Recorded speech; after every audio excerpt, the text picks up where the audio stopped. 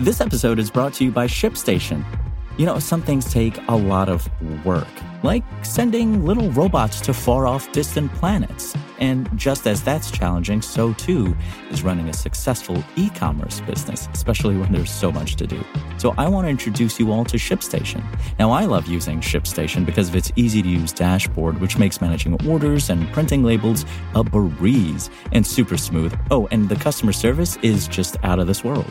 It's exactly what you need to help grow your business. Sign up for your free 60-day trial at shipstation.com/technews. That's shipstation.com/technews. This is Engadget. Here's what's happening in the world of technology.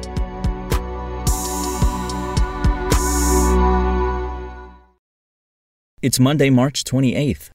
Since late Friday afternoon, Among Us developer Innersloth has been trying to contain a DDoS attack against both its North American and European servers, leaving the popular game unplayable for many.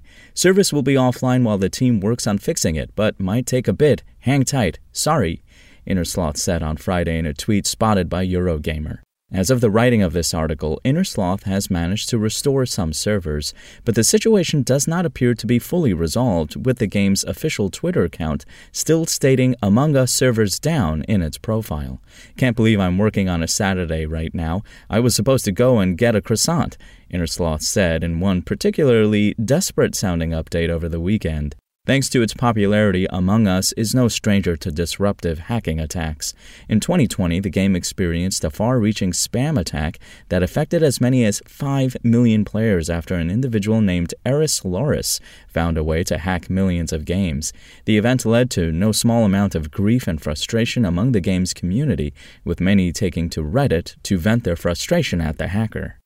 And Crunchyroll quietly announced on Friday it is ending one of the primary perks of its free tier. In an update spotted by Anime News Network, the company said it no longer plans to offer ad-supported simulcast streaming of new series. Previously, free users could watch new shows shortly after their Japanese debut, as long as they were willing to wait a week and sit through commercials.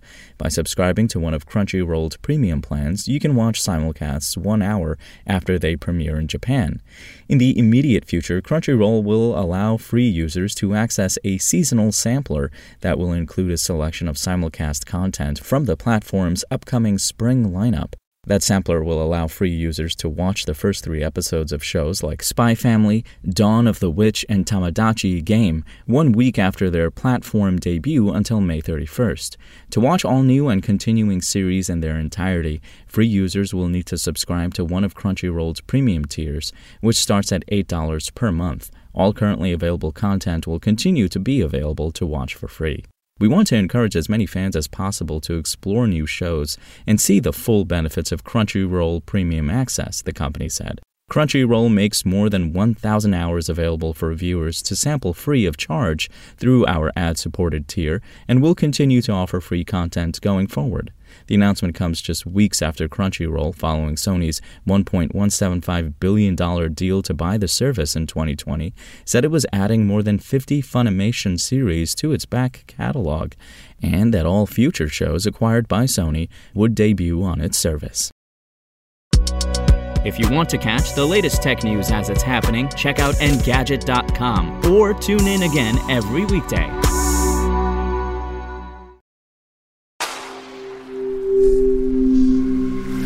Spoken Layer. Want to learn how you can make smarter decisions with your money? Well, I've got the podcast for you. I'm Sean Piles, and I host NerdWallet's Smart Money Podcast. Our show features our team of nerds, personal finance experts in credit cards, banking, investing, and more. And they'll help you make the most of your money while cutting through the clutter and misinformation in today's world of personal finance. You'll get clarity on strategies to help you build your wealth, invest wisely, shop for financial products, and plan for major life events. Listen to NerdWallet's Smart Money Podcast wherever you get your podcasts.